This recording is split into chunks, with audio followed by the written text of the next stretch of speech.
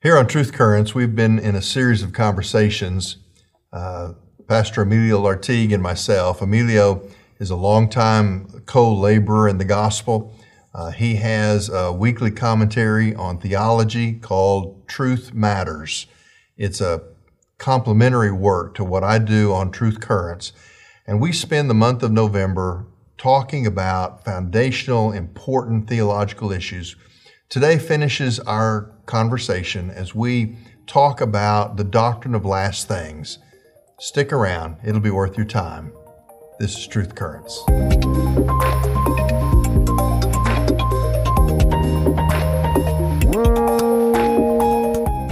All right, welcome back. We've been having a great time looking at some topics. Today we're going to look at the topic of last things, and joined together with Pastor Michael Gabbert, who is here. He has his podcast called Truth Currents, where he deals with current subjects from a biblical perspective. And so we're going to look now at this idea, what the Bible talks about when it says it deals with the topic of last things, because the Bible has plenty to say about it.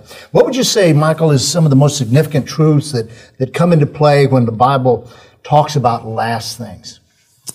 Well, one of the things I think that is crucial is the idea that creation and human history have a goal, a purpose. We've been taught now for generations that we're not only the product of blind random chance, but we're just proceeding blindly and randomly into the future. And the doctrine of last things is the biblical way of helping us understand that God started a story and sin interrupted the flow of that story. And so God is going to bring the story back to fruition, and we're going to end at precisely the place that He always intended for the story to end. And we're going to see that the interruption of sin was not allowed to sidetrack. I mean, people say, well, is the end going to be different than the beginning? No, if the end is different than what God intended from the beginning, then sin wins. Yeah. The doctrine of last things is the confirmation that the author is going to finish the story exactly the way He always intended it to finish.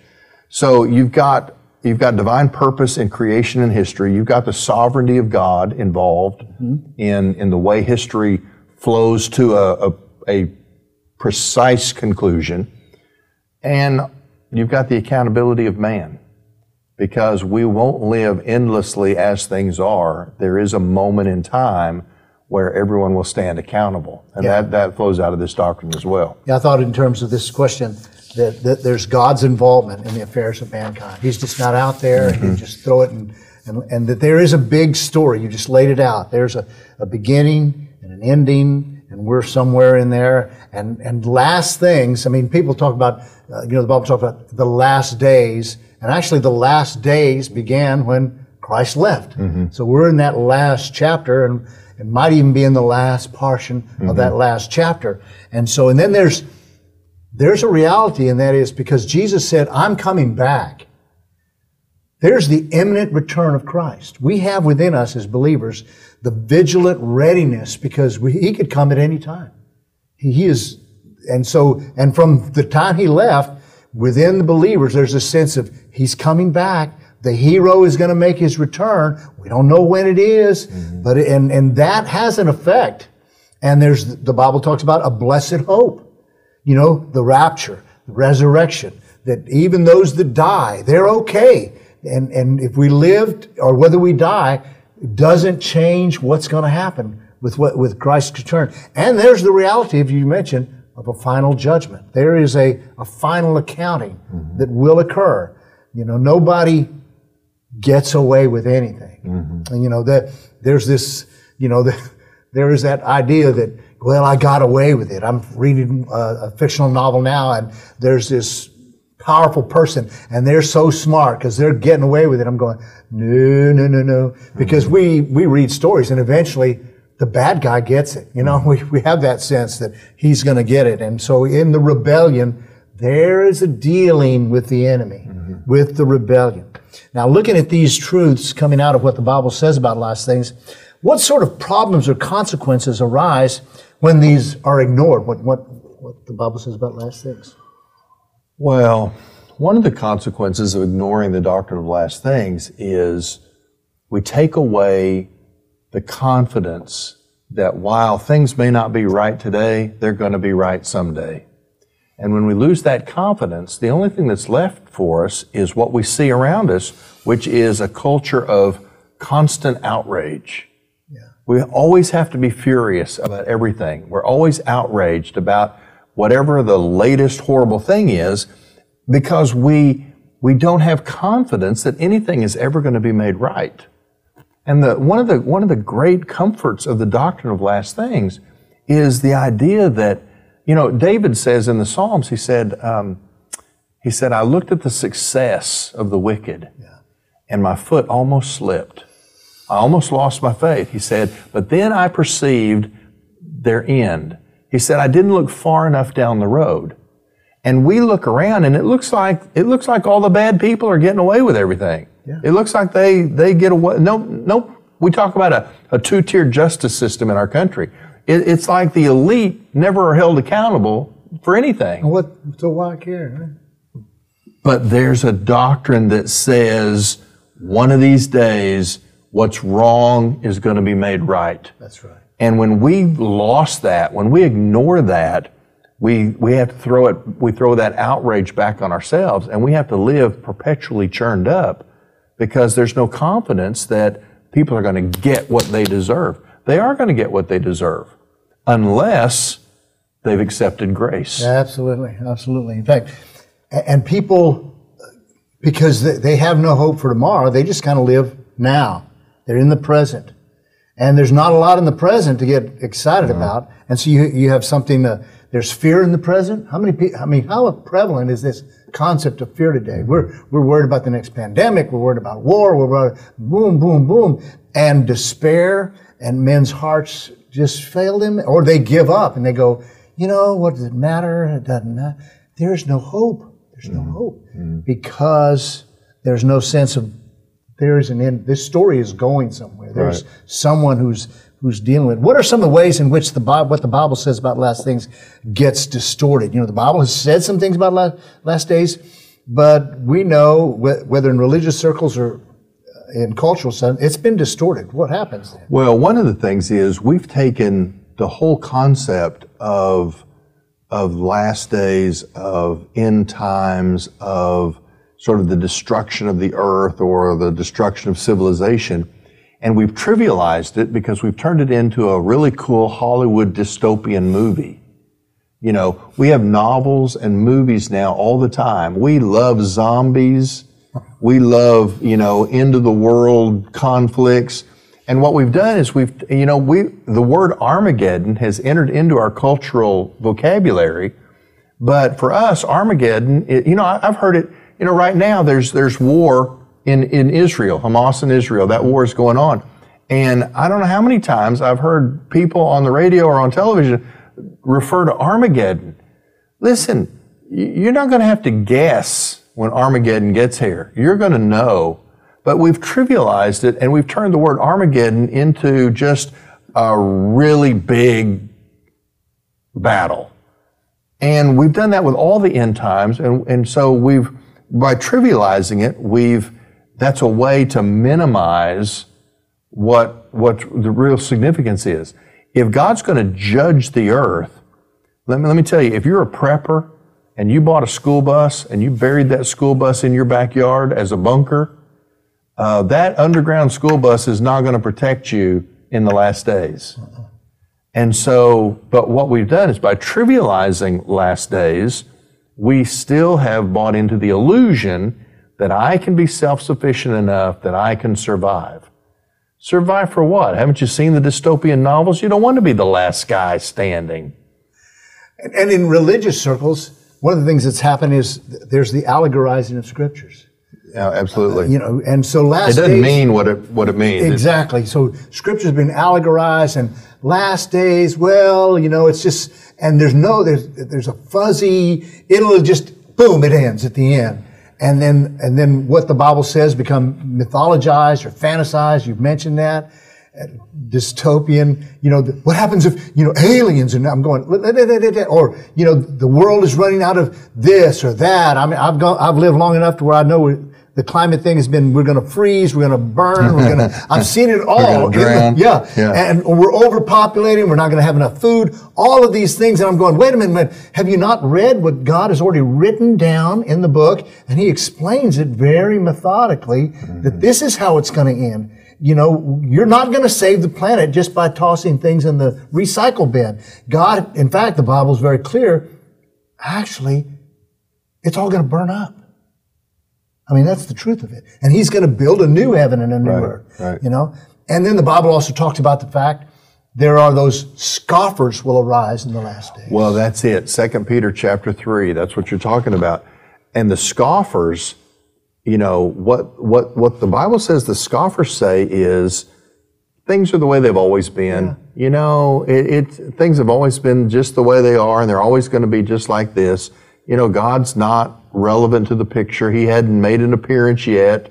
And the Bible says don't be fooled by that, because a day for God is like 1,000 years for us. In other words, God's timing is not based on our calendars. Not only that, but you remember in that same passage, it says, but they're willfully ignorant that God intervened back earlier with a flood. Mm-hmm. And one day he's going to intervene with fire. And if you want to talk about not learning the lesson, when you read, for example, the rebellion in the book of Revelation that God shuts down, go back all the way to the last chapters of the opening chapters of Genesis that we've already talked about. The Tower of Babel is a perfect picture of what we're going to see in the last days, just on a larger scale. We're sufficient, we're in control, we're going to make the world the way we want it to be, and we're going to build something so that we stand toe to toe and we look eye to eye to God himself. And God said, let me see what they're up to. I mean, God's not even, he's not even bothered by it. No. And the last days, Armageddon, for example, is the most overrated battle in human history. Yeah. Because it's the assembly of all the armies of the earth, and it's over by the word of the mouth of the one who comes on the white horse. I mean, he speaks it. I mean, God's not toppled off of his throne by the arrogance of mankind. And in fact, the fictionalizations that you mentioned earlier, they can't even match what the Bible is very clear in describing very systematically this period of 7 years where God is going to just exercise his intervention in judging the world, its environment, everything, and the government of this rebellious one who's coming. And so this brings me to the next question that there are some problems and consequences that arise when the truths about last days are distorted. And one of the first things I thought of was this acceptance of false saviors, false Christ. Jesus said that, be careful, don't accept these false Christ, with one being the final one. But there's others. What are some other? Well, one is, and this is really pretty common within church circles. A lot of theologians will argue that the book of Revelation, for example, they'll say it's not actual narrative history. We know it's apocalyptic literature, but they'll say it's really just symbol. Okay, all right. Here's my answer to that. I'll concede the point, but I need you to understand what biblical symbol does.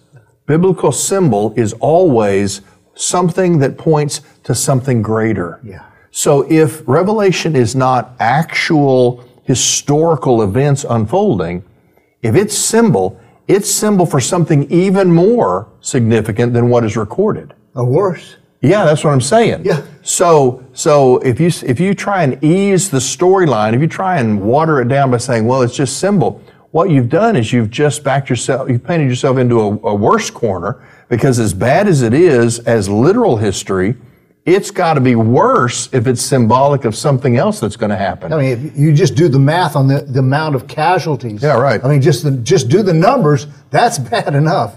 And then, of course, another thing that comes out is, and this happens as well, and that is date setting, or even cults. Mm-hmm. You know, and we're warned against this. We're warned against this. And of course, I thought of also the loss of purpose. Because, you know, again, in the story of everything, there is a last sense. But if there isn't, then you're just... Well, and it bothers me in Christian circles in particular when I see people almost licking their lips. You know, I mean, there's a war in Israel right now, and I see people are like, this is it. And I'm like, oh, that is not, we are not rooting for these things. They are necessary and they will unfold, but I am perfectly content to leave those things in the hands of God. Yeah. Now, am I anxious for Jesus to come back for His people? Absolutely. I'm all about that.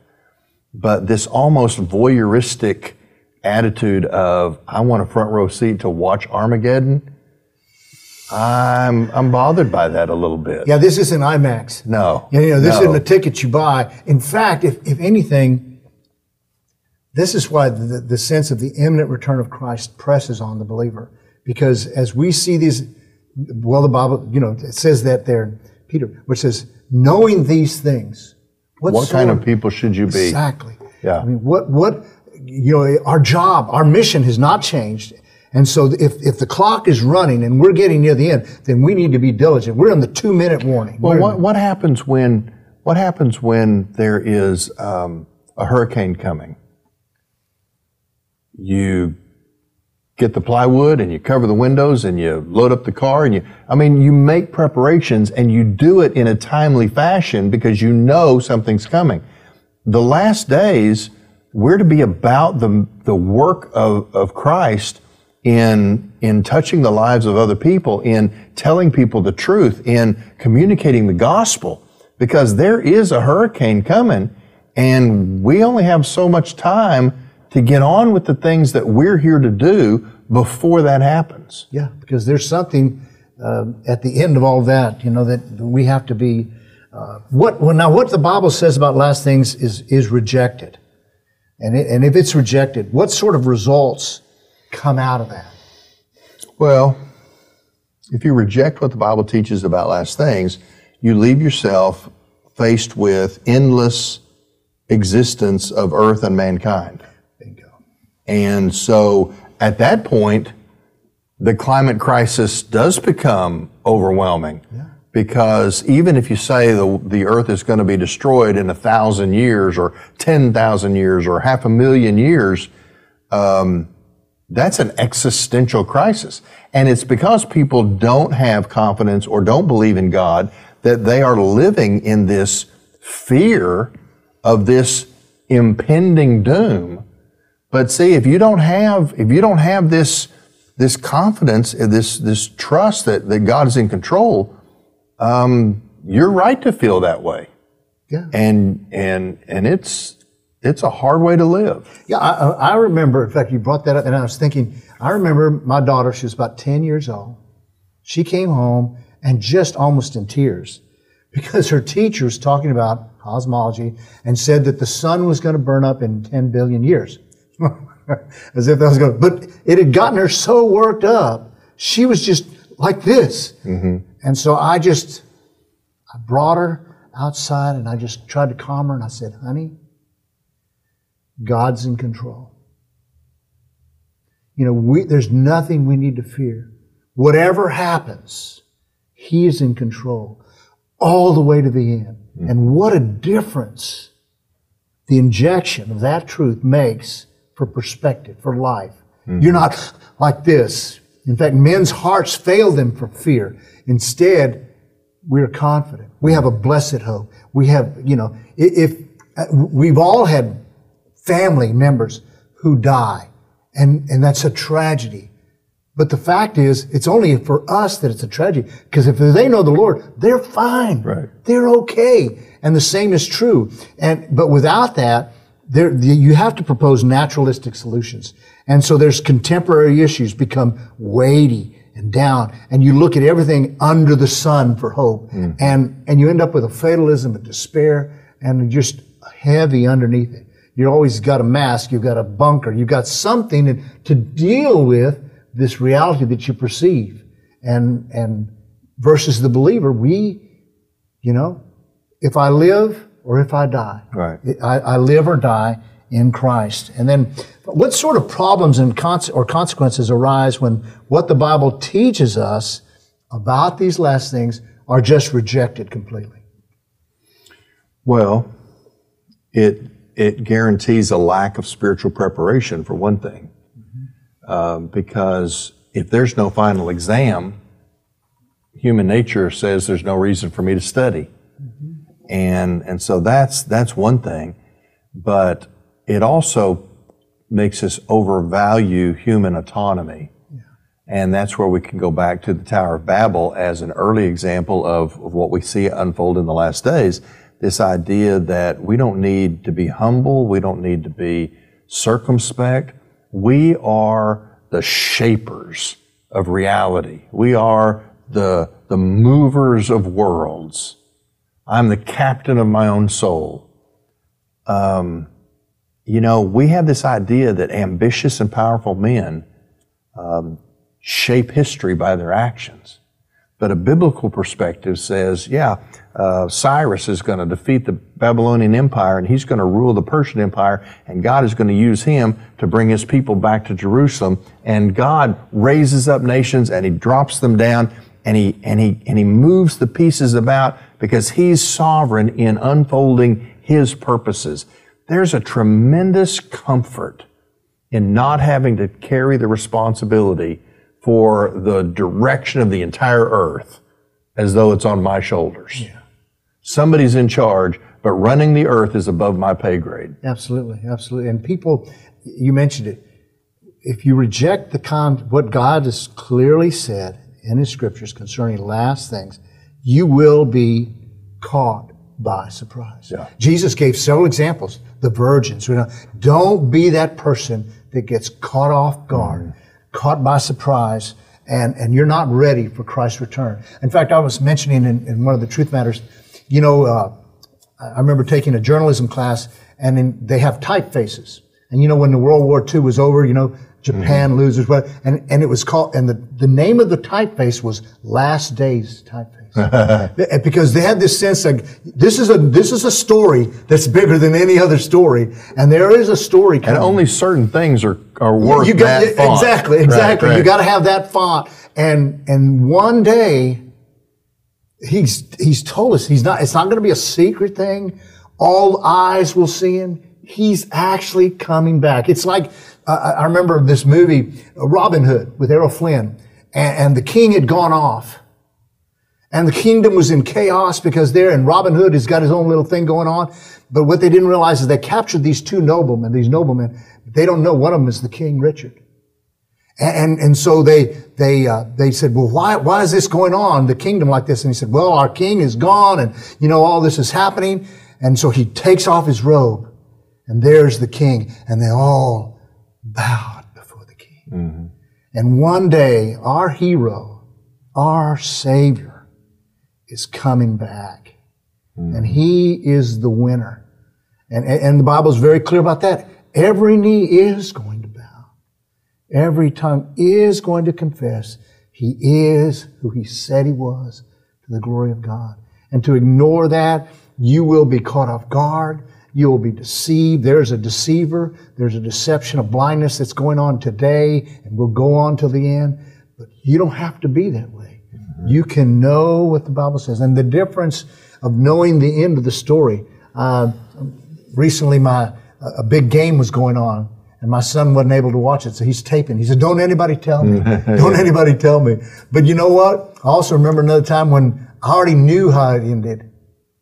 So even as I was watching this game, didn't matter how. There's no stress. No, the stress was gone because I knew already how the game ended. Right. And it was like, oh, watch this. This is going to be good. This is going to be. And that's the difference this makes, to know that the Lord is coming back. He's going to resolve everything. He's going to make it right.